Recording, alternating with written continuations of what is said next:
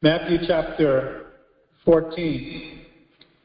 Now the Lord had just finished feeding 5,000 men by a miracle. And then the women and the children. But then something happened.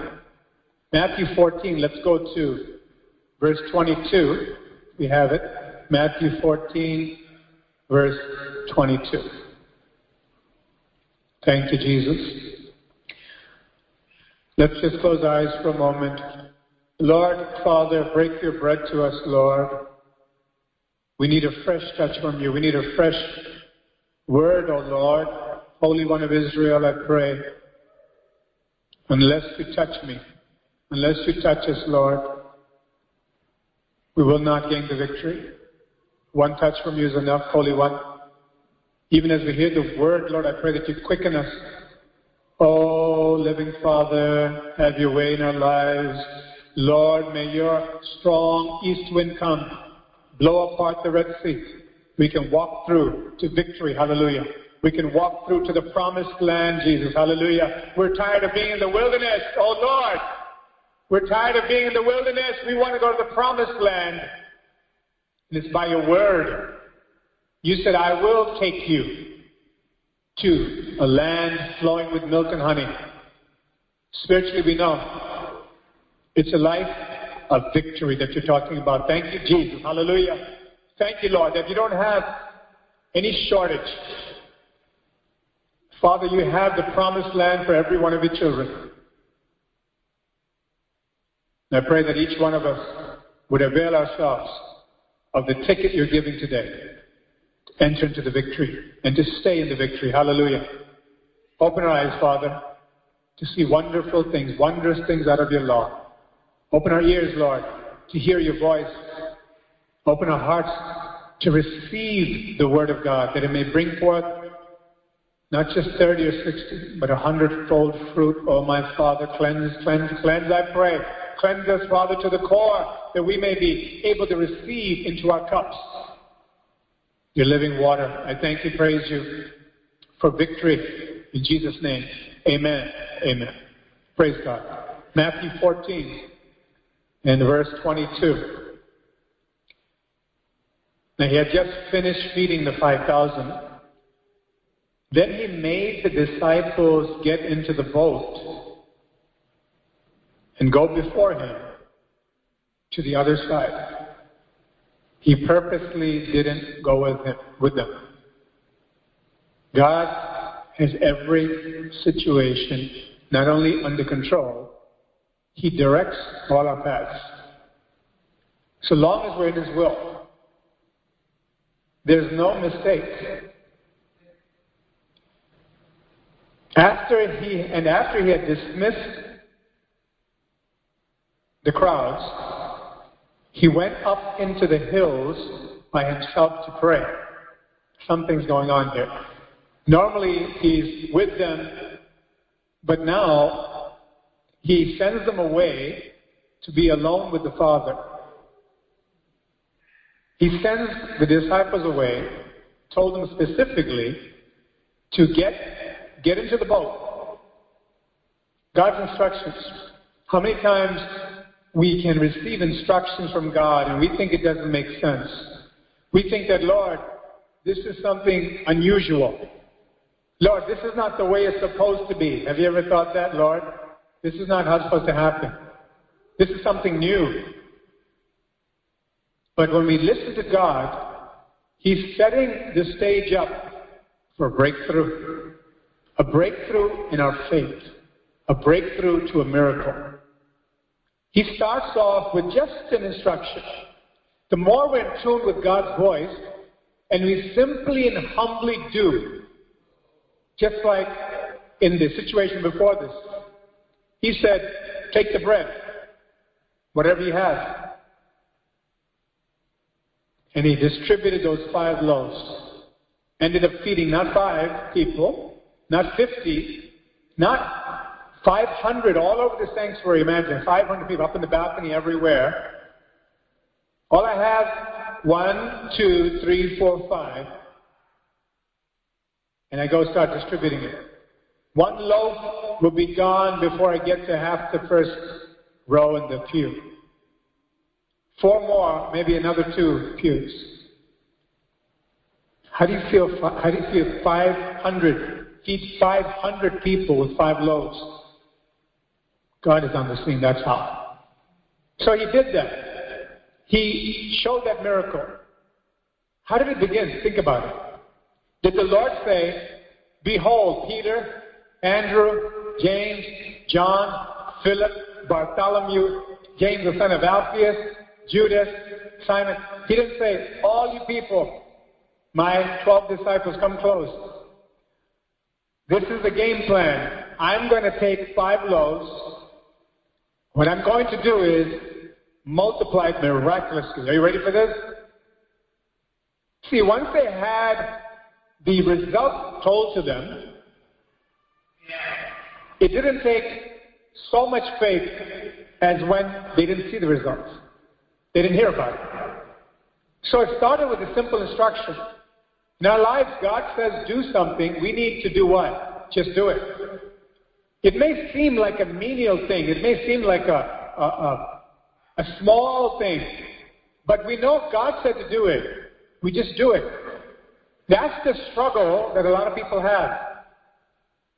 That we start to bring in our mind and our experience, and we start to bargain with God or talk to God and try to tell God, Lord, but this is not the way it's supposed to be. Like Peter said, not so, Lord. We have to be careful not only to get out of God's way when He's working, but to turn around and side with Him and go along with Him. Amen? It's not just, Lord, I receive what you said. Let's do it. First of all, I have to see, do I have a resistance in myself? Certain things God says to do, it's okay, I'll do it. Other things, I think I'd like to argue a little bit with God. And this is why, God, I can't do this. God says, go forgive. No, God. God says, forgive that person. God, I can forgive other people, but not that. Let's just wait on that one. You know what we're doing at that time? We are setting ourselves right against God. Not only can God not work the miracle He wants to do, we're actually opening the door for the devil. And he'll come and do more mischief and cause us to go down and down and down. So when we hear the instruction, whether it take the 5 loaves and you have a sea of people in front of you, go give it to them, feed them.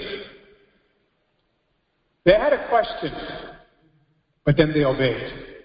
Know this, we can have a question rising up, but God, but why, but how? I don't understand. As we grow in the Lord, not only will we be attuned to His voice, we'll come to the point where the moment He says it, no questions asked. God, you want me to get in here and go there? I'm there. Lord, you want me to turn this way? I'm doing it. And in the obedience, in those steps that God gives, exactly as He gives it, the grace of God will go with us. And God will divide the Red Sea. He did not tell them, let's huddle together. They don't know what's going to happen, but I'm telling you, the 5 loaves are going to be multiplied. Watch. Because I'm going to pray. See, He didn't give them the sequence. That would have built up their confidence in Him, but very little room to exercise their faith. Right? God is up to something big. Something good, something great, something glorious. He's working and building faith all the time. But we need to know there's a grand objective I want to do it God's way. So now Peter and the disciples are told by Jesus uncharacteristically, because He was always with them. All of a sudden He says, get into the boat and go to the other side. Something has happened already. If you can pick it up. This time, there was no question.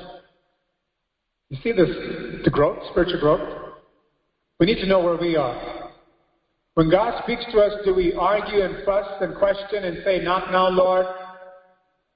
Not that person, Lord? Give me a little more time to build up a cushion, Lord, because I'm afraid.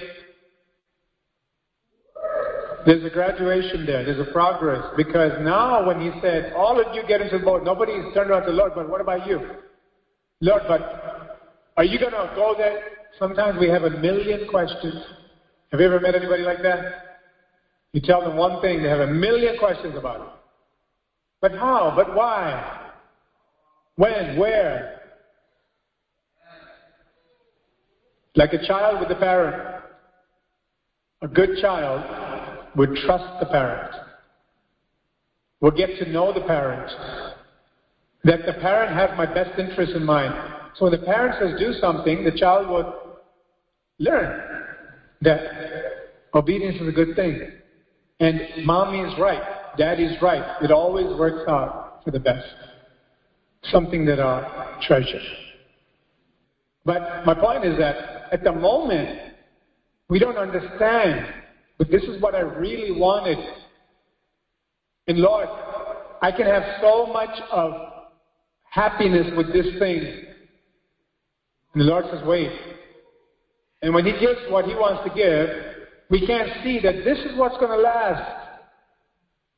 God doesn't want us to have cheap thrills. God wants to give us the enduring joy. Hallelujah. So when He speaks to us, we develop this confidence in Him that I don't want to ask any more questions. Because I don't want to question God. Because I know He's good. It's when we're not settled on that. When we're not settled that He is good and only good all the time. When we're not settled that He has my best interest in mind personally. You see? We can say, oh, God is good all the time. But then is He good to me all the time?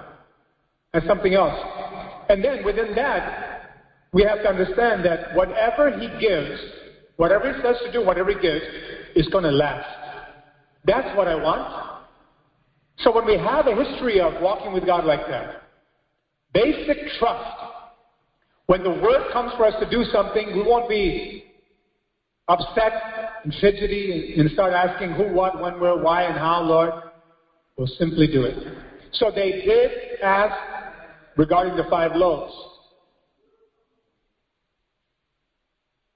But here, when He said, get into the boat, go the other side, no questions asked. Let's pick it up here in verse 23. And after He had dismissed the crowds, He went up into the hills by Himself to pray. When evening came, He was there alone. He knows exactly what He's going to do.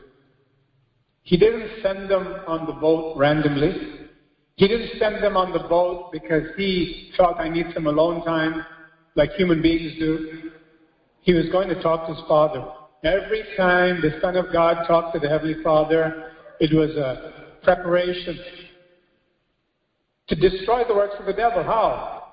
Sometimes we think about God destroying the works of the devil like this. There's a hurricane coming. Lord, it's going to destroy us. We pray and pray and pray. Lord, turn that thing around. Let it not cause damage. That's one thing very blatantly we can see. Then we think about a disease.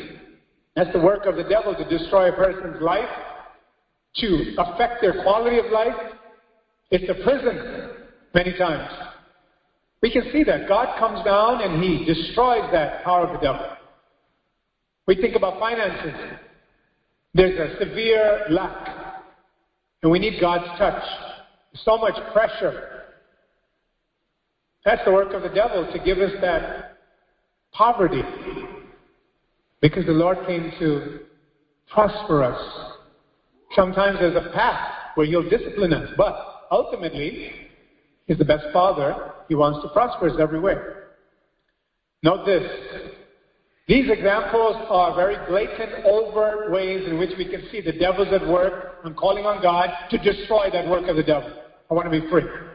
There's another more subtle work of the devil that's in our hearts and minds to make us doubt. That is a stronghold that a lot of people don't see, and we can float around and say, I'm okay, because you know what? God got me through this. Through all of it, we need to ask, but what part did I play? Did I delay the blessing? Did I prevent the blessing? Did I miss the big picture? Did I miss the lesson God is teaching me? So the heart is still having the operations of the devil because doubt is allowed to enter in. He wants to destroy that work. That's the work that's foundational. Because from the heart come the issues of life. We have to guard the heart, make sure it has faith. Make sure we dismiss doubt. Peter's going to learn that lesson. Sure, they now did not ask any questions. They got to the point, God said, get in the boat, go. They did it. The Lord went alone on the mountain to pray to the Father. He's talking with the Father. He's going to do something. Hallelujah. Let's read this. When evening was there, came, he was there alone. But the boat by this time was a long way distant from the land. The Sea of Galilee is about 13 miles long and about 8 miles at the widest point. So the Lord waited for them to get into the middle, very deep, obviously. And it wasn't just that they were on some calm waters. It became very difficult. He's on the mountain, and he's able to see. God knows everything. And it says the boat was beaten by the waves, for the wind was contrary or against it. This is life. Life has adversities. We all know that. But sometimes it gets so unbearable because it seems like one thing after another, they're all closing in. The devil doesn't waste his ammunition. He has his weapons. And he sees this believer right here, he tells this gang of demons, all you need to do is fling a slingshot, and we got him. The other one is a little tougher. You need to use a bat. The other one, you need to use a machine gun. And this one over here, nothing works. Don't bother with him. Amen? We want to be that guy. Hallelujah? That when the devil thinks that I want to defeat you and me, every time he's tried, we have appropriated the word and the promise of God. We have learned to develop faith. We've learned to go with the flow of the Spirit. We've learned to get out of the way, not hinder, talk back, ask question after question. It's yes, Lord, because, not because it's an army where I'm in jeopardy of losing my position, or I'm going to be disqualified. There's a greater motivation. I trust God, amen, because He's a loving God. I have faith in His goodness, His character. He was teaching the disciples all along. This was a difficult scenario. They were in jeopardy of their lives. So the boat wasn't just moving a little bit. There's a violent shaking. The winds, they say, that come around the Sea of Galilee and right into it, they're crosswinds that are very, very dangerous, treacherous and life-threatening because it is open. So they were in a very difficult position. The Lord saw all of this. In fact, He knew what was going to happen way before it happened. So, when we read the Gospels and we hear stories like this, we need to have that established. My Father has seen the end from the beginning. My faith goes up because I know He knows. He loves me. He's talking to me. He's building faith in me. He's not going to let me go. Even if it gets so difficult, I know there's a solution. God is up to something. Hallelujah. Something good. It says, and in the fourth watch of the night, or 3 o'clock in the morning. You talk about a nighttime. When we talk about night in a figurative speech, talking about the time when we're very, very burdened and lonely, and the pressure's on, everything looks dark. That's the time Jesus comes to show Himself strong on our behalf. When we're at the end of our rope, the Son of God shows up. He says, behold, I am the resurrection and the life. He brings Lazarus out when everything looks like it's completely gone. These men walking with Jesus, long way to go. Every miracle, there's a lesson behind it. See, if a child goes through life and the child thinks, you know what, when my sneakers wore out, Mommy and Daddy gave me a brand new pair of sneakers. And they're happy for the moment. And the next need arises. The particular food I like is not in the fridge. Then we see mom and dad bring that home so I can have that. This pattern starts to build expectation. But expectation that is not fueled by faith will turn into greed and a spoiled child. Amen? When we see that every time I have a need, mommy and daddy are bringing it for me, but I don't have faith in their goodness as the motivation for which they're doing that for me, there's no bonding. That's why kids grow up so callous a lot of times. It's always gimme, gimme, gimme. And I know mommy doesn't want me to look bad in school in front of the other kids who have their mommies buy all that stuff. But you see, that's a wrong kind of thinking. Until they develop that trust that she loves me. That's why she's doing this. Hopefully, in a human sense. But with God we know it's always out of love. So when I expect something, it's by faith in His goodness that God cares for me. He's not going to let me down. Faith will grow. But if I expect without faith, I'll become more and more spoiled. The character will not develop. God is building character in us that we understand when He says to do something, I trust Him enough to know when I do it, there's going to be blessing, even if I can't see it right now. Amen? That's what God did. He's training them. So every time He does a miracle, it's not just I'm bailing you out. Some people say, Lord, just get me out of this. I promise I'll follow you for the rest of my life. There's no connection. Lord, I thank you. Lord, you allowed me to be so humbled. I don't trust in me anymore. I trust only in you. There's going to be a growth. There's a progress. Peter was going to learn a great lesson. At 3 o'clock in the morning, Jesus came to them walking on the sea. Now I had to stop when I read this. Just picture that. The Gospels are written in a very condensed form, but every line, every word has so much of life for us and meaning. Can you imagine that? Scene 1. Jesus says to the disciples, get into the boat, go the other side. Scene 2. He's up in the mountain talking with the Father. Scene 3. They're struggling in the middle of the Sea of Galilee. Scene 4. He's walking on the water to them. Can you imagine how powerful that is? How astounding. Nobody walked on water. So sometimes we can read the word like that. So casual and so dull in our understanding. We need to say, Lord, quicken my understanding. Read it again and again and again. When God sees you're taking effort, you value the Word of God, and you want to get everything God has for you in it, then God will begin to give you the manna that you need to nourish your soul, to make you stronger, to trust in Him, and to become like Him. Otherwise, it will be a casual reading. When we read, that stopped me when I read that. He walked to them on the sea. You have water all over here. With that density and mass of a human being's body, you cannot walk. You may be able to float, but you can't walk like that. And here He is. Maybe at the end of the sanctuary there. We're in the boat over here, struggling and struggling. And it's getting stronger and stronger. And all of a sudden, you look, there's a figure walking, and it's water.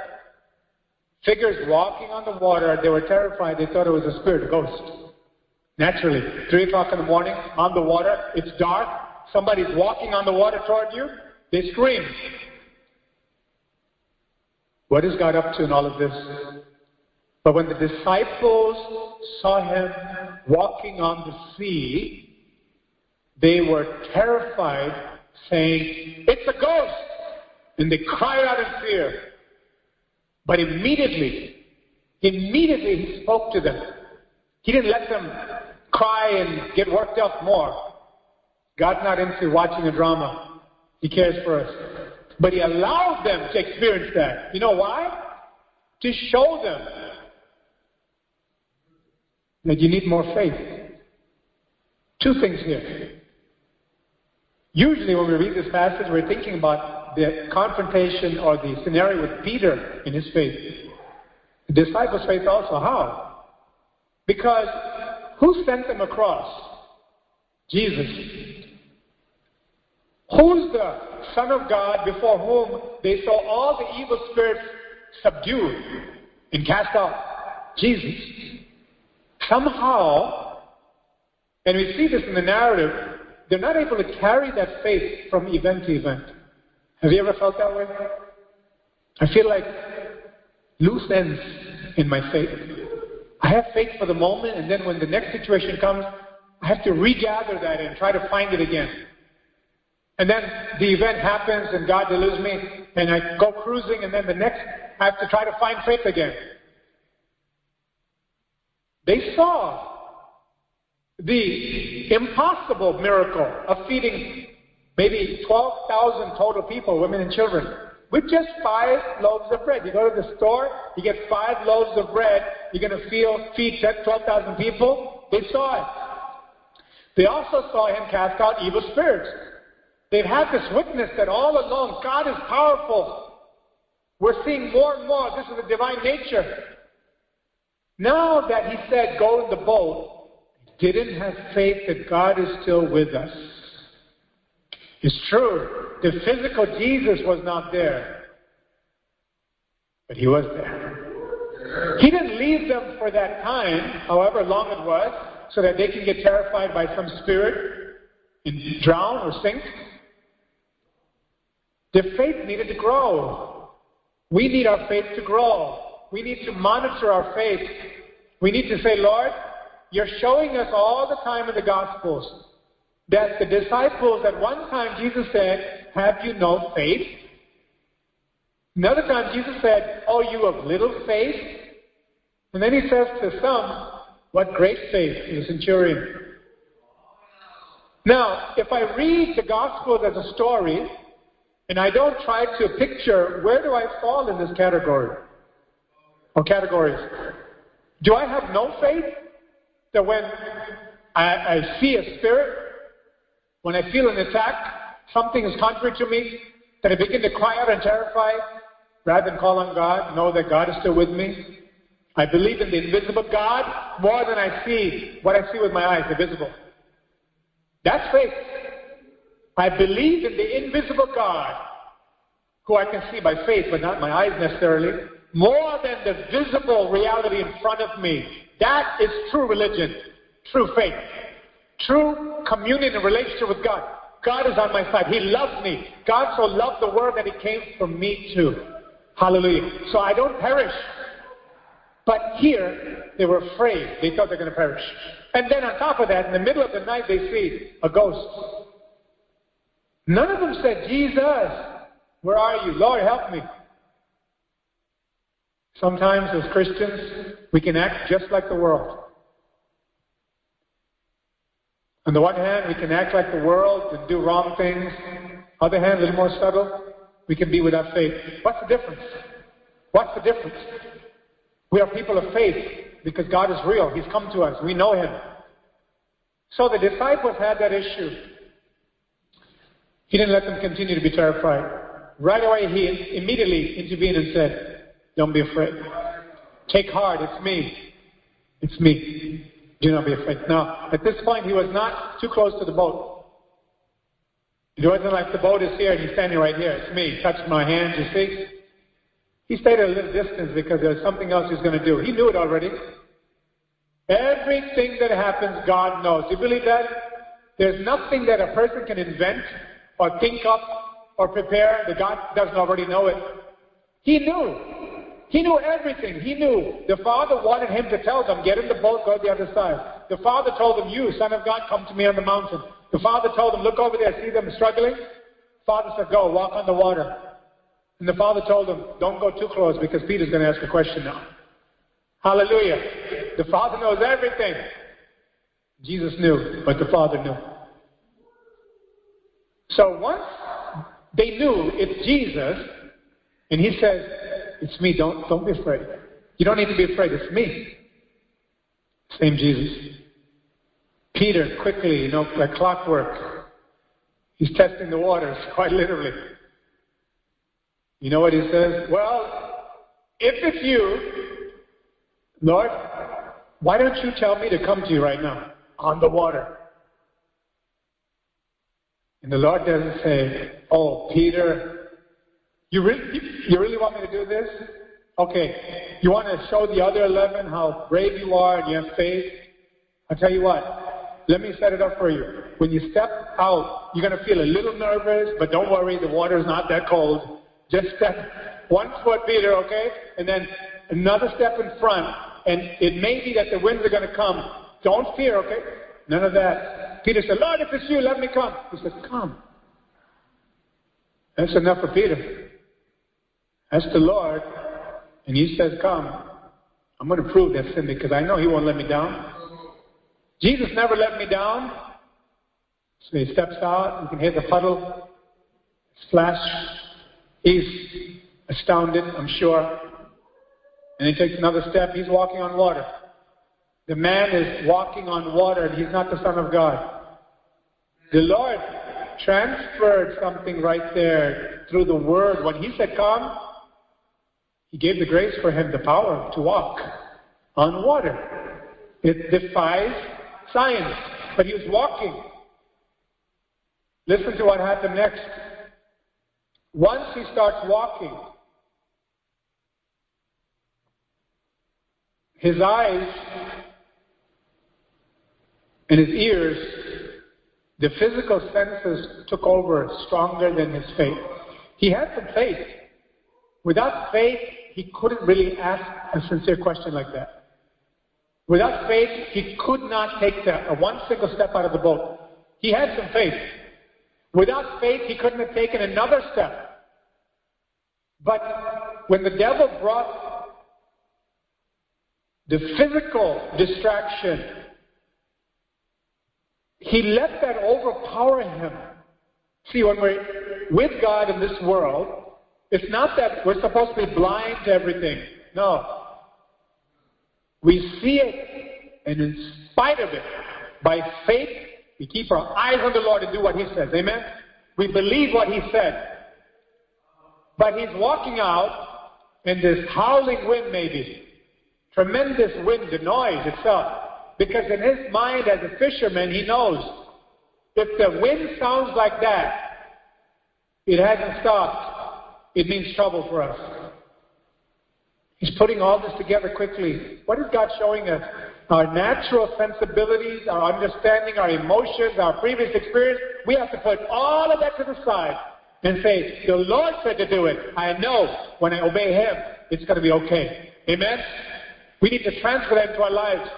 That when God says to do something, we just follow. It doesn't make any sense. But because God said it, I know it's going to be okay. Peter's faith was being tested. Opportunity to grow. He looked at the wind. He actually came to Jesus. He looked at the wind. He was afraid and beginning to sink. He cried out, Lord, save me. Now, we stop right here. There is a change in Peter's world. He's defying gravity. And it's because the Lord wanted him to. Everything is good so far. Peter had a desire. The desire linked up with God's will. God spoke the word so it can come to pass. He's in process of experiencing a miracle. But in the process of experiencing this miracle, he gets distracted with the things that the devil brings. When he pays attention to that more than to the Word of God and trusting in Jesus, he begins to sink. That's profound because God didn't mean for him to sink or begin to sink. How did this change so quickly? He began to sink only for one reason. It wasn't that God said, that's enough steps you took. Now, as you sink, my design is to carry you so I can show everybody that I'm the one that's doing this really. It wasn't that. he wanted Peter to walk to him, and they were supposed to walk back together with no sinking in between. The difference here, the thing that caused them to sink was doubt. How powerful faith can be and lack of it. In our miracle, in our deliverance, how God is showing so clearly. I don't see anything else written there. I don't see behind the scenes that the Lord had this many things he wanted to do, and he's going to give the devil a little bit room here to affect Peter, and it's okay if he sank, because we hear what Jesus said at that moment. See, we don't have to conjecture over here and try to guess what's going on. Very simple. The Lord told him, come. He walked on water. Miracle was happening before everyone's eyes. And then because he let the distractions drown his faith, he began to drown. That's what happened. It was a matter of his faith. Either being there or not being there. That was the difference between him walking on the water, experiencing the miracle of God, and then drowning or sinking. How vital it is for us to make sure that we keep checking ourselves with God's help to see whether we really believe God. And the way we know is this. First of all, to do what he says. When he said, come, Peter obeyed. He had faith. But then he couldn't sustain that faith because when the distractions came, he forgot about the commandments. He forgot about Jesus. He forgot about everything that was happening. I'm literally walking in the midst of a miracle. He's making history with the grace of God, by the grace of God. But that faith is gone in a moment because of the howling wind. We need to know. We need to build our faith. Faith comes by hearing. And the faculty to hear the voice of God comes from the Word of God. The Word is able to penetrate right into a dense spiritual ear. When it penetrates, hearing comes. I'm able to grow. How important it is to keep reading the Word of God. Not only that, when we read even a small passage like this, read it over and over. Don't stop. And read it with intention and say, Father, show me, what is this about? You may have read that 1,000 times. But God wants to show you something new. That's why when I came to that part, that Jesus says, come, I was imagining he's literally going to make history. He's going to walk on water as just a human being. And then the only factor that caused him to sink or begin to sink was his doubting. We don't have to guess. Jesus said as much. Because when he cried out, Lord, save me, he's going down. Immediately Jesus reached out his hand.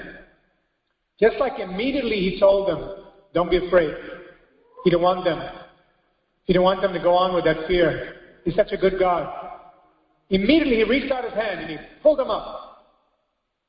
And he caught him and he had something to say to him. See, he didn't just pick him up and pat him and say, oh, poor baby, you're worried, you're afraid, let's just take you into the boat and I'm going to give everybody a lesson on how I'll always save you.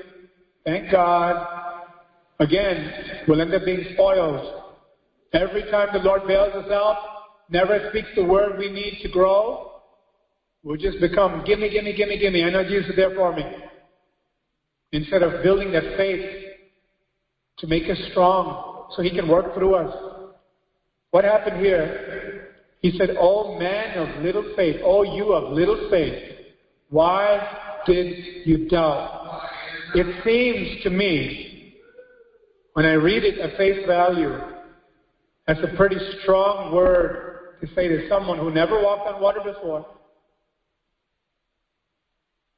was doing good, had a legitimate reason, quote unquote, legitimate reason to start to be afraid because of the tremendous wind. When the weatherman says the winds are, whatever, so many miles an hour, and you know as soon as you hear that, that's trouble. Trees will start to get ripped off, branches everywhere. Cars can get flipped over. Are you not supposed to be afraid? Isn't it human to be afraid? It is human when we are confined to our limitations on how to face that thing. Amen?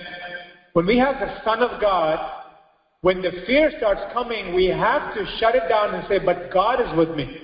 But God is with me. He's not going to let me down. He's going to take me through this thing. I don't care if this category, whatever, disaster is everywhere. 1,000 may fall at my side and 10,000 at my right hand, but it shall not come near me. Hallelujah. That's faith in God. That's real. We have to say, Lord, it's for me, and I will say your word when the situation looks adverse. Then we'll grow in faith. Peter, with all that he knew, all that he saw, he had nothing to draw on because he didn't keep it with him. The bank wasn't with him. You see? Miracles can happen in our lives. It can all be loosely connected, but we don't have the concrete, I'm grabbing this for the next time. Amen?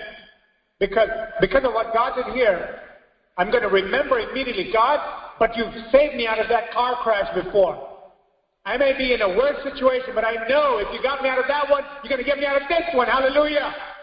And you're going to hear my prayer and my cry, Lord.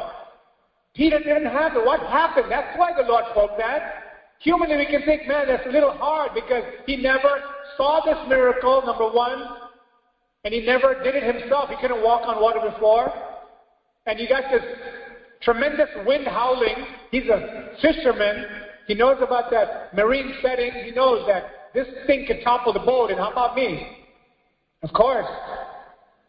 He lost everything at the moment. That's how the devil can bring things. So we get so desperate that we think, I just want out of here. We don't even look for God. We don't even call on God's name. Peter was doubting because, yes, he didn't have his eyes on Jesus. But what does that translate to in actual practice? He didn't have faith. His faith sunk when the winds came. His faith was okay when everything was just right. But the moment the trouble came, his faith started going down. What he should have done was fight against that. And say, Lord Jesus, this is what I'm hearing, but Lord, I'm going to keep walking. That's what he should have said. So that he was totally taken away. And then look at it's amazing to me, and as I was reading that, the moment he doubted, listen to this. This transaction is happening within him.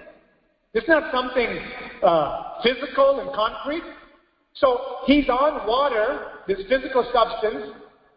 He's in his earthly body, physically, in the natural environment around him, all physical. But something that was happening within him that was invisible, spiritual, immediately affected the physical situation. You see that? Little bit of doubt flipped the situation. That's the power of faith. And also, the power we give the devil, we don't exercise faith. Our physical situation can get immediately affected if we don't hold on to faith and say, Lord, but I'm looking to you and trusting you. I will not let go. The Lord had to deal with them different times with different miracles, different scenarios. He was hoping that every time he did a miracle, their faith would be on him and him only. That the faith will be sustained.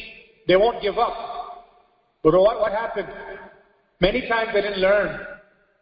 Is this so with us? Can we confess that? Should we look at this and say, wow, oh, poor Peter, there he goes again.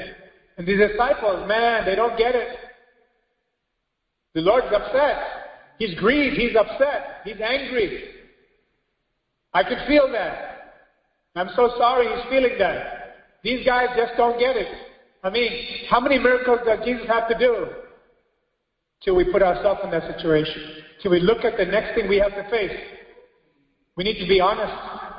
We need to say, Lord, am I a person with no faith? Well, we've come to believe on the Son of God, so we have to have some faith. Faith to be saved. But the faith to be exercised in real life situations, in trouble, that's another story. When the adversity comes, we can lose that faith. Till the Lord comes and says, where is your faith? Have you no faith? Another situation, he says, oh, you of little faith. You had some faith, but it's so small. In other words, I didn't expect that from you. Why? Because we're supposed to work it up? No, because he said, I've done so much to show you.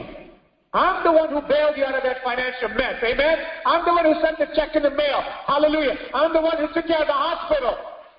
The doctor didn't do it. I did it. The doctors were amazed. They were astounded. I'm the one that caused the relationship to come back. It's a miracle. Every single time God does a miracle, we need to say, Lord, it's you and you alone. It is the Lord. And Father, no more am I going to put you in that awkward position, Lord, to grieve you, to turn around and say to me, oh, do you have no faith after all I've done for you, time and time again? Lord, I don't want to grieve you even at the next level. For you to say, oh, you have little faith? You should have a lot more. Look what I've done for you. Lord, I want you to say to me, oh, you have great faith. Is it possible? Is it only the centurion? Only a select few? That's not God's design at all. He wants all of his children to have great faith. Because he's a great God and great Father over all of us. He has done miracles for all of us. And he does it all the time. Hallelujah. He doesn't hold back and hold out. Long as we have our hands out to him and say, Lord, I trust you. I trust you. I'm going to sing praises to you. I'm going to do something opposite to what I feel in my body. No more failure for me. Hallelujah. Why? Because God is a good God. That's all. Not because I'm so good and I've done so much and I have a track record and I can take it to God and say, Lord, here am I. No. It's because God says, I am that I am. Here am I. Hallelujah. I'm in your life. I'm not going to let you go. Notice the compassion of God. There was a rebuke. It wasn't a mild statement. Because you see that in different times when God addresses the disciples. Certain times he was very grieved. He was upset. He has to be. Because he's perfect. He knows that if they don't understand that, at some point, they'll end up denying him. It's a great danger. It's a possibility. But in the middle of that, we can live a life of defeat. The world can turn around and say, where's your God? What makes Jesus better than the other gods? Because when the adversity comes, they may see a couple of scenarios. One is, the believer throw up their hands in the air just like the other people. And immediately, what does the news say? How's the economy again? What did they predict over there? What did the weatherman say? What did Uncle Harry say? What did they say? What does the car say? Faith is going directly to God and saying, Lord, I don't care what anything or anybody says. You have the answer for me. You're going to bring me through this. We need to come to that point so that people in the world will see that you are speaking words that are not rational, but you have a confidence. There's another scenario the world can see. That's the believer who's wearing a mask. They'll say all the right words. God's going to get us through it. And inside they're shaking like anything. Jesus is on the throne. Yep, I'm going to believe God. But they're completely no faith. They're also trying to see what's going to happen next. God diagnoses us. And I love to be diagnosed by the Lord because I know He'll give a 100% accurate assessment. What's the benefit of that? 100% potent treatment from Him to show us what's lacking, what's going to fix this completely. And He also says what's going to happen if we get this fixed. Your quality of life, your walk with God is going to be one of victory. Are we going to face adversities again? Of course we will. But we will be in position to be a valiant soldier of God because we have a string of victories. Hallelujah. God has shown us. It says, let's turn to Romans chapter 5 very quickly. By the way, right here to finish the section, it says when they got into the boat, the wind ceased. So when he was rebuked by the Lord showed him, I'm in control. No more wind. That thing that shook you and scared you, look how quickly it's gone. Aren't you amazed sometimes? We build up so much fear for some situation, and all of a sudden God comes on the scene and it's gone. You feel this tremendous relief. You're all smiles, your eyes are big and wide. You're like, wow, hallelujah. That's how quickly God can do this? And I was so troubled with this, struggling to see. And in my mind thinking it's going to take a long time, Lord. It's going to take all of this stuff to come together, and God does it like that. Hallelujah. God is able. Soon as they got into the boat, the wind ceased. And those in the boat, this is what your family members who don't know God, your neighbors who may blaspheme God, your co-workers who sneer and jeer at God and your faith, they need to say this when they see you. And those in the boat worshipped him, saying, truly, you are the Son of God. That centurion, when the Lord was on the cross and the land became dark and the rocks started shaking, earthquake, this Roman centurion who is not a follower, he saw all of those things and he says, truly, this man was the Son of God. And I suspect he became a believer. Maybe he gave his life for the faith among his own Roman military setup there. There were those who did that. Powerful. But when they see us, they need to be able to say, your God is the real God. Hallelujah. And I want to know your God because I've seen you walk through this trial. And I've seen you overcome the trial. And I've seen more than anything, your God reach down and take you out of this trial. Hallelujah. He set my feet on solid ground. He took my feet out of the miry clay, sinking sand, set me on a rock. Romans chapter 5, let's just turn there, talking about faith and what is actually happening when we go through different things. How the Lord is showing that deeper character formation within us that he wants. Romans 5, verse 1. Therefore, since we are justified by faith, I think we're trying to get it on the screen there. Therefore, since we are justified by faith, we have peace with God through our Lord Jesus Christ. Through him, we have obtained access to God. We have peace with God through our Lord Jesus Christ. Through him, we have obtained access to this grace in which we stand.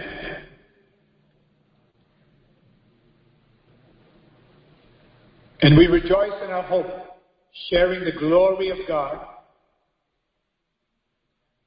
More than that, we rejoice in our sufferings, knowing that suffering produces endurance, and endurance produces character, and character produces hope. And hope does not disappoint because God's love has been poured into our hearts through the Holy Spirit, which has been given to us. Peter is experiencing something like this. There was a test. There was a suffering because he was afraid. Fear brings suffering. It's not pleasant to be afraid. It causes all kinds of reactions in our minds, in our bodies, in our souls. It can come and grip us and paralyze us. Fear can make us give up. Fear can make us turn our backs on God and go back to the world.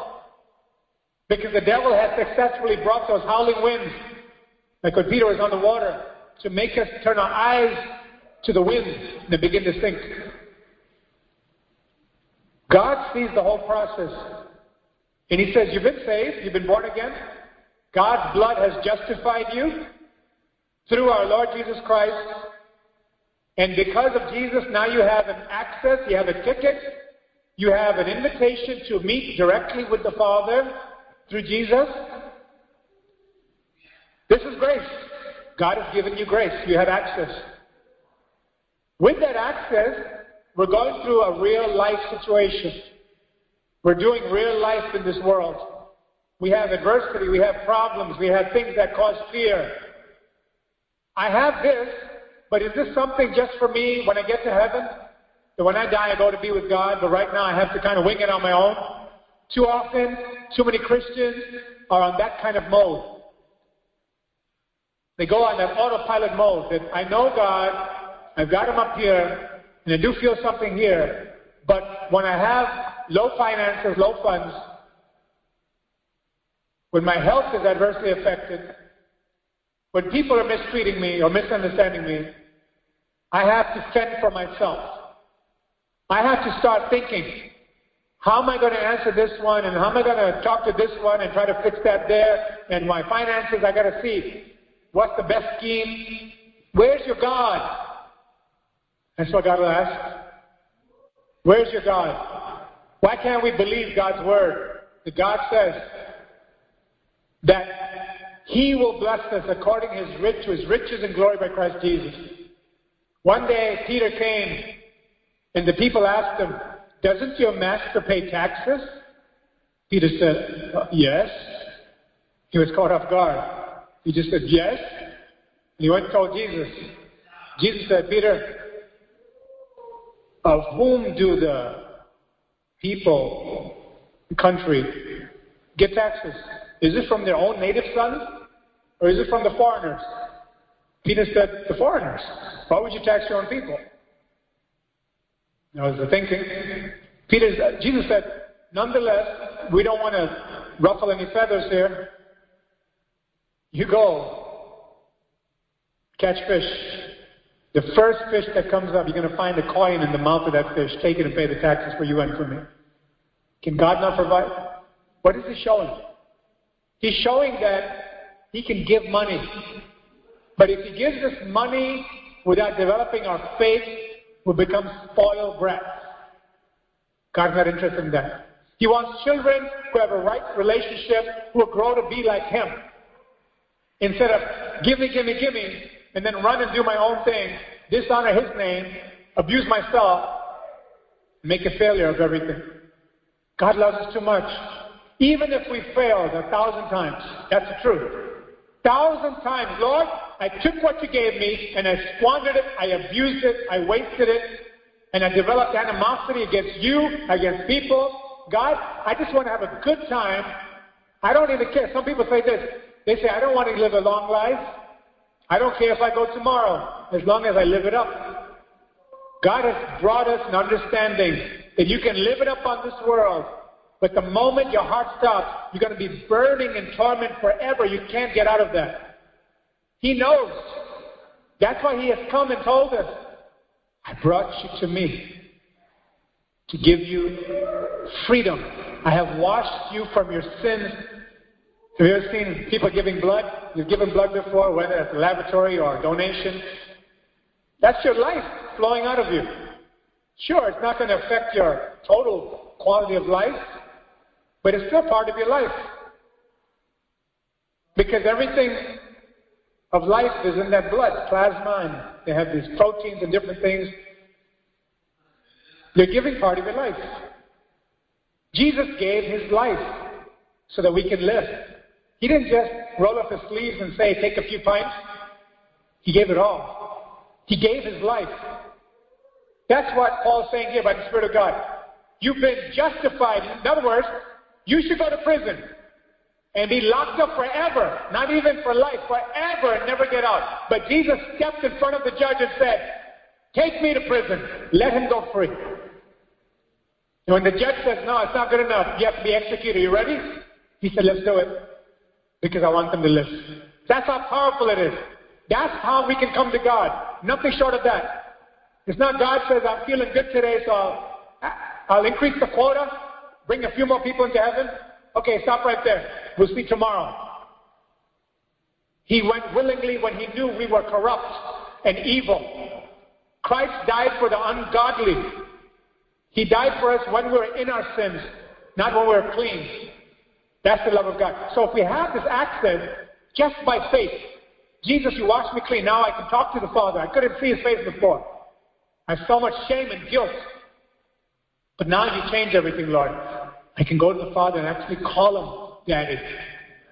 And I can say, Lord, I have this track record. And Lord, right now, maybe it's because of what I did before. I'm all confused. But I have pressure right now, Lord. How do I handle this? All we have to do is ask and say, Lord, speak to me.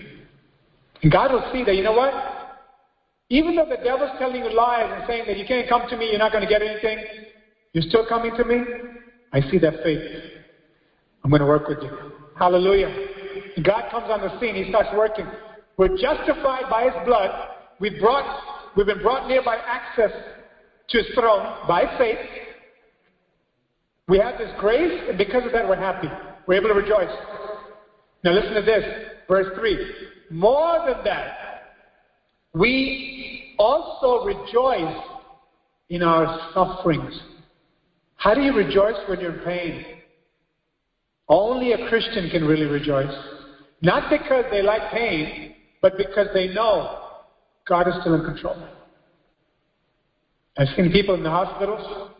One day I was visiting someone some years ago, and there was a man in the ward, and as I passed by, the Spirit of God said, stop and talk to him.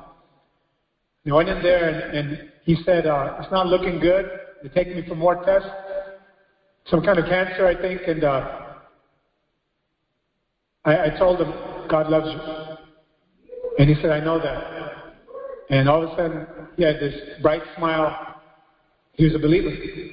Even though this was what they said, because his faith was there, the moment he was so happy that I stepped in there, a stranger, because I came to glorify God and encourage him. His faith was touched. But he had faith. That's the difference between a believer and a non-believer. When somebody's in a car crash, like I've been in, and I'm sure you've been in, some of you at least, it should have been fatal. Even when you're semi-conscious, because you've been leaning on God, you say, Jesus, Jesus, Jesus, help me, Lord. Help me, Lord. Help me, Lord. There is such a thing. There is such a thing that we can not only go through suffering and problems with this tenacity and grit our teeth and say, I'm going to tough it out, I'm going to tough it out, and still have anxiety, but actually go to another realm, the supernatural realm, where we begin to actually say, God, I thank you that you're still with me. Nothing's going to stop your plan for me in my life. That's supreme confidence. That's why the apostle could write this, that we can rejoice when the chips are down. We can rejoice in our sufferings, knowing that suffering produces character. Suffering produces not weakness, but character. This is completely different from what the world says. Even though the world says that what doesn't kill you will make you stronger, it's not really true. We have a lot of sayings that can psych us up. As I say, usually like a coach can do that. A lot of sayings. We can go a little bit when we feel like, you know what, we're not going to win this game. And the coach comes and says, yes, you can do it. You can get a little more pep, step and go and do that. That's about it. When God speaks to us, when we have the relationship with God intact, when we believe God, when we start letting God speak to us during our sufferings, you know what's going to happen? We are going to have our character built up. We are going to have our character built up. And that character, I skipped here a little bit, but sufferings, what does it say? Sufferings, endurance, character. Through the suffering, God starts building this endurance within us. This persistence, the perseverance. And it sets us up to win the next time. That's God's design. When a coach puts a player to a rigorous, grueling ordeal. In basketball, they have this exercise where you put your back against the wall. I'm sure many of you know.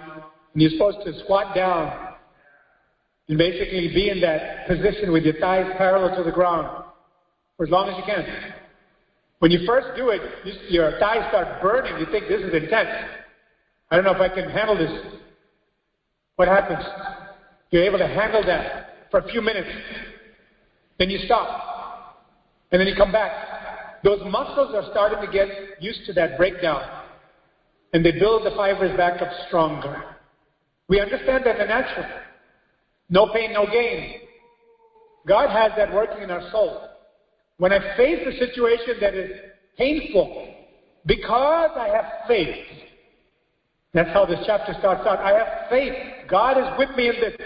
Jesus, get me through this. And because I keep calling on His name through my pain, it develops that endurance that the next time my faith can grow. There's a growth.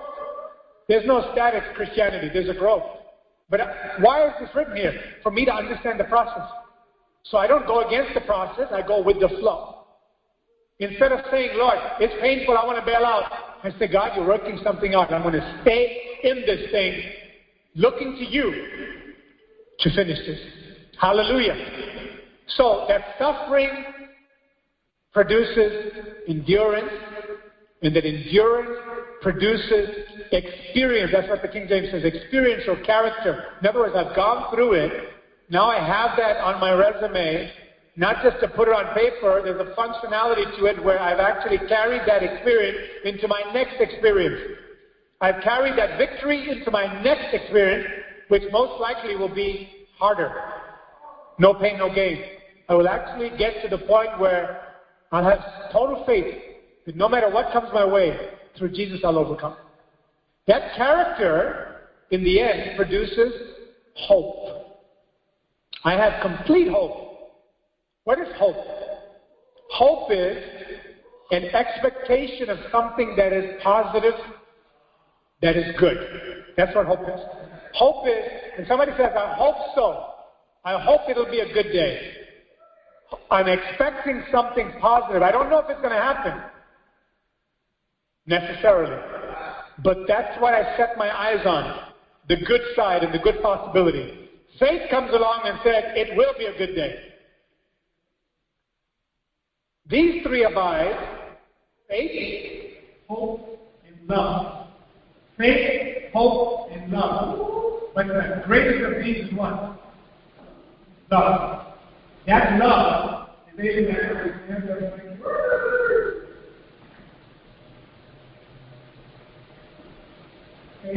faith, hope, and love. Rebecca. Faith, hope, and love. So you see how these things go together. They're not just random statements, random words. Now notice how this works. That means that real hope is built up. Concrete hope. That I begin to expect positive things. Do you know you can be negative? So suffering is not a bad thing altogether. God doesn't enjoy giving us pain or allowing us to get into a situation where we feel like we're all closed in. It's not a good feeling, but many times that's the only way He can get our attention.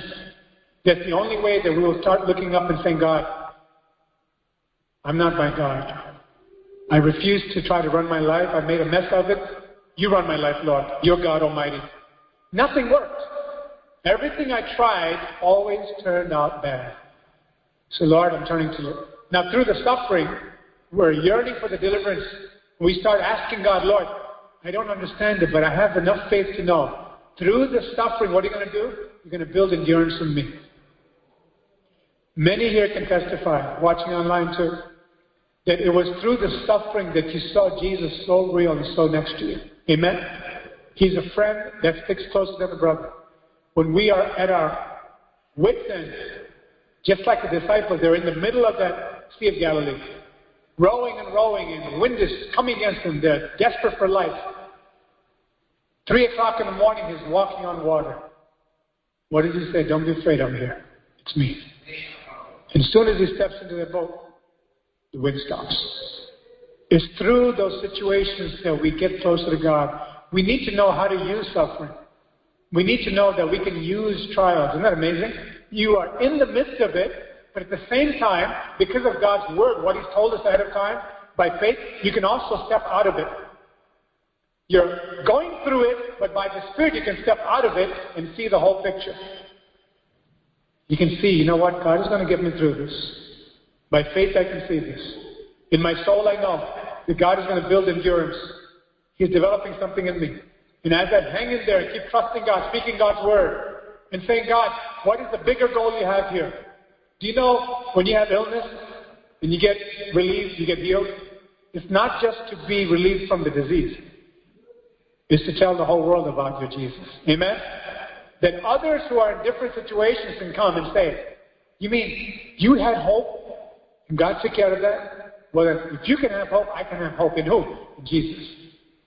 When God takes you out of a situation that's financially distraught, there's no way that you can bail yourself out. All the bills are stacking high and you have more things coming. And this is your income. And these are your bills. The pressure. When we call on Jesus, all things are possible. He will move heaven and earth to come rescue me when I call. People commit suicide over financial burden. It's no news. It's not only during the Depression time, people jumping off of buildings, even today. Just yesterday I read of a PhD student. This lovely Oriental girl, probably early 20s, did very well in China, ended up in a university in Utah, getting a PhD in physics, committed suicide. What happened? You look at her, she looks so pleasant and good. It turned out that the mentors that she had in the environment where she had to do the experiments for her PhD, there was chaos there and they were not treating her right. And what should have taken 4 years was taking 7 years and didn't stop. And the qualifying exam that she had to take after 1 year, she took one, I think in the 5th year or something. She had such a struggle all the way. No doubt she was lonely. And what she thought didn't happen the way she wanted it. I was thinking, if she had Jesus, this is so sad. This human being, all she wanted to do was have a better life. Got the opportunity, came here, and hell broke loose here. People are mean over there. The faculty, they're all trying to jump on the equipment at the laboratory. Became chaotic. And she's caught in the middle, and she's the underdog. She's the newcomer. They're not talking to her properly. She doesn't know where she stands. It's already elongating, 7 years. She's under tremendous stress, and they're taking her life. Without Jesus, there's a certain threshold that we can't handle. None of us can handle it. None of us. But because of His grace, not only can we handle it, we can go through it and break through. Hallelujah. Just like that caterpillar in the cocoon, come out like a butterfly, where everybody would see the beautiful colors and what was happening during that dark period. Hallelujah. During the suffering, what God was producing. Hallelujah. He was producing endurance. He was producing character, experience that led to this hope. Everybody can see. There doesn't need to be another suicide. You would think, you know what? People on drugs do that, don't they? The devil has equal opportunity. He doesn't care who you are. He comes to steal, kill, and destroy. But when we have Jesus, no matter how bleak it looks and how hard it is, like Joseph in the prison, like Daniel in the lion's den, we can know, my God is with me. This is not the end of the story. Hallelujah. The devil convinced that poor young girl, this is the end of the story, so let's go. Yeah, she ended up doing it. What a tragedy. You can think of another 2 young medical students in NYU some years ago. It was a shocking thing. 2 Indian young students who loved each other, boy and a girl, medical school, planned to get married. Something happened where the parties involved didn't want them to get married. There was an intrusion from a third person. Both of them committed suicide. There's a Romeo and Juliet thing. One committed suicide. The other one heard about it. She committed suicide. How tragic. You would think, how does that happen? I mean, you have a good family, you have money, you don't have to worry about funding for your studies, you're doing well, you're going to be a doctor, your spouse is going to be a doctor, you have all this planned out. How does this happen? What happened? What happened is, they didn't have Jesus, unfortunately. When the devil set the conditions just right, he took them out. So easily. How tragic. But if they had Jesus, when they had that problem from the parties, whoever, maybe their families, and then this third person, that love triangle is horrible, they would have said, you know what, we need to hold hands and pray. We need to start looking to the Lord, because it's the devil that sent that guy, and it's the devil that doesn't want God's will. See, if they were praying to Jesus, their studies also would have not just been a humanitarian type of thing, I'm going to go and save people and help people. It would have been, you know what? I'm going to show people who's the greatest physician of all. Jesus Christ, the one who can not only heal the body, but solve troubles in all of life's situations. The one who guarantees eternal life. We can go through suffering. We can go through trouble. But it's when we know Jesus that we can see, this is a snapshot, this is a bird's eye view of my life and your life. Within this small passage, 2 verses,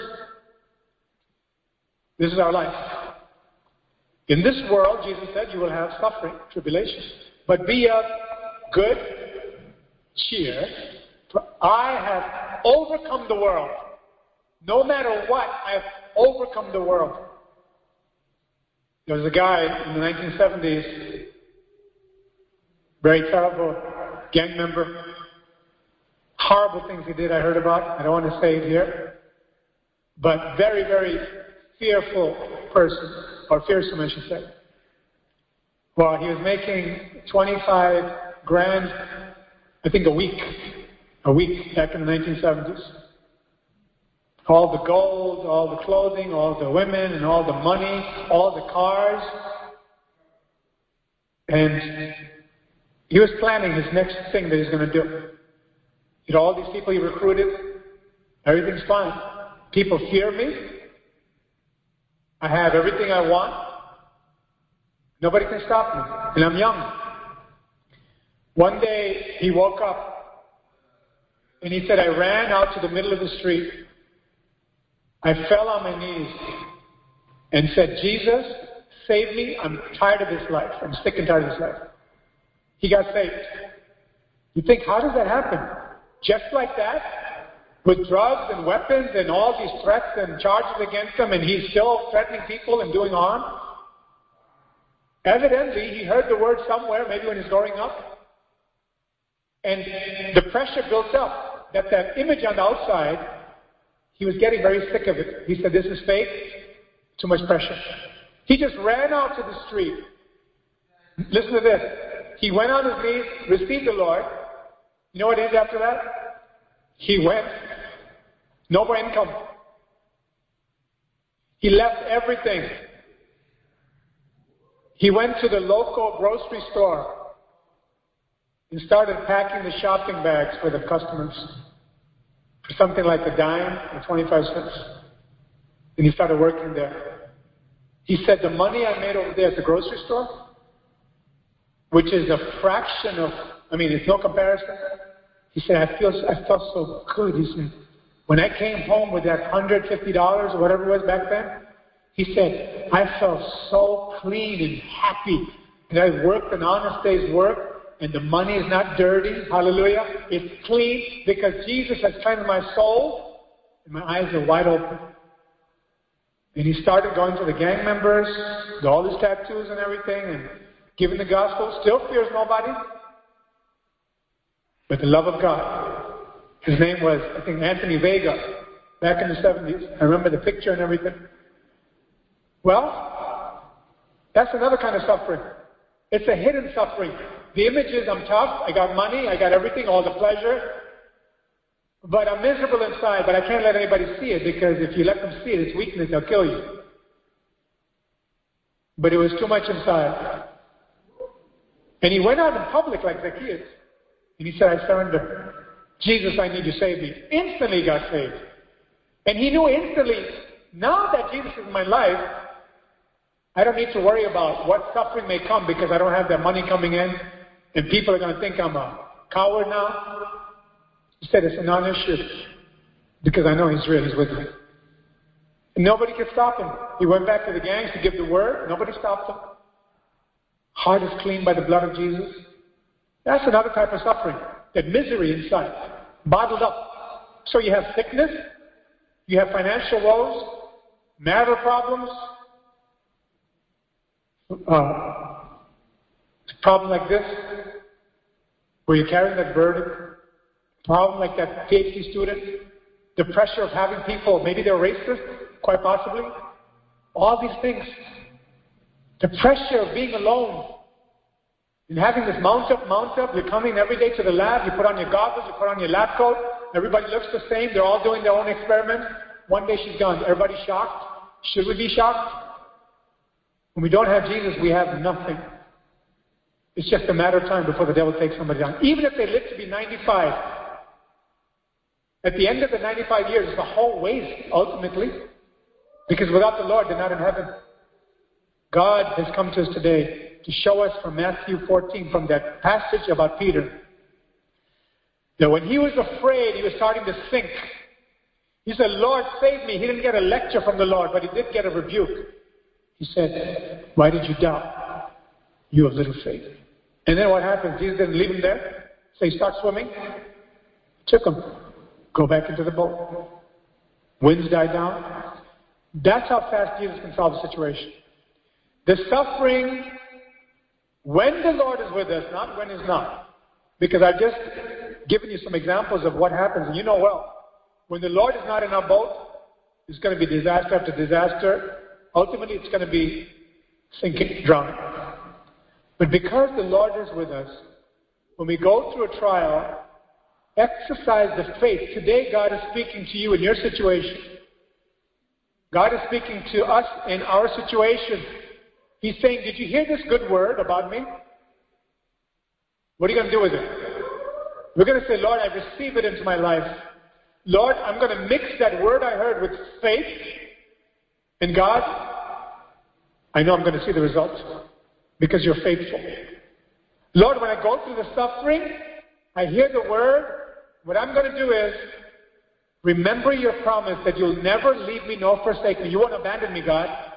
People may have abandoned me, but you will never abandon me. I believe you. I believe you. I believe you. Even when no one can help, I know that you're there for me. You will help me, Lord. I trust you. As we keep saying that through the pain, through the darkness, through the suffering, what's going to happen is, on the inside, the endurance will start building up.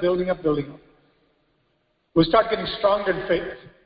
And as that endurance builds up, God's going to form a beautiful character where there'll be no more deception, no more doubt talk. We'll start actually having hope. And that hope is never going to let us be put to shame. That hope does not disappoint us because God's love has been poured into our hearts through the Holy Spirit which has been given to us. While we were yet helpless, at just the right time, Christ died for the ungodly.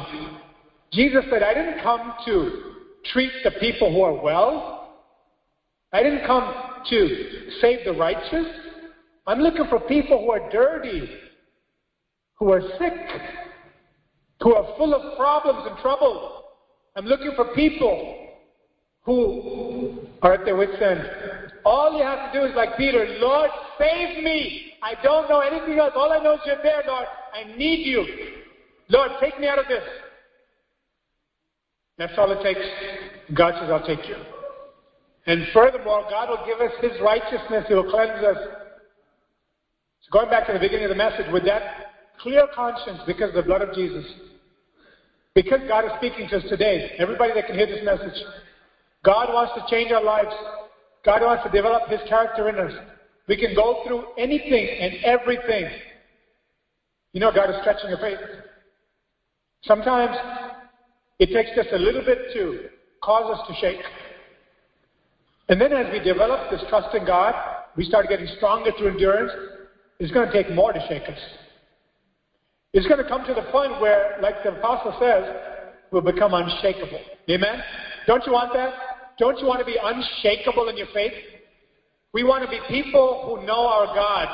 People who could do great exploits. We could be people who can go into the midst of a terrible situation and really give real comfort to people and pray for them and see a result. God can give us power. You can tell someone, you know what? I went through this. God was with me. He took me out. He can help you too. The love and the deliverance is not for us to keep and hold to ourselves. It's to go and share it with the world so they can come to Jesus Christ. Let's stand to our feet. Hallelujah. Thank you, thank you, thank you, Jesus. We praise you, Lord. We praise you, Lord. We praise you, Lord. We praise you, Lord. We're going to bow our heads. Ask God to make this message real to us. Thank you, Lord. Thank you, Jesus.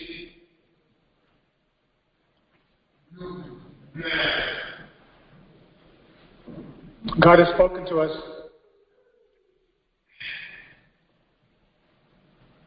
Last week, God spoke to us from the Gospel of Mark about the healing of that man who was deaf and mute.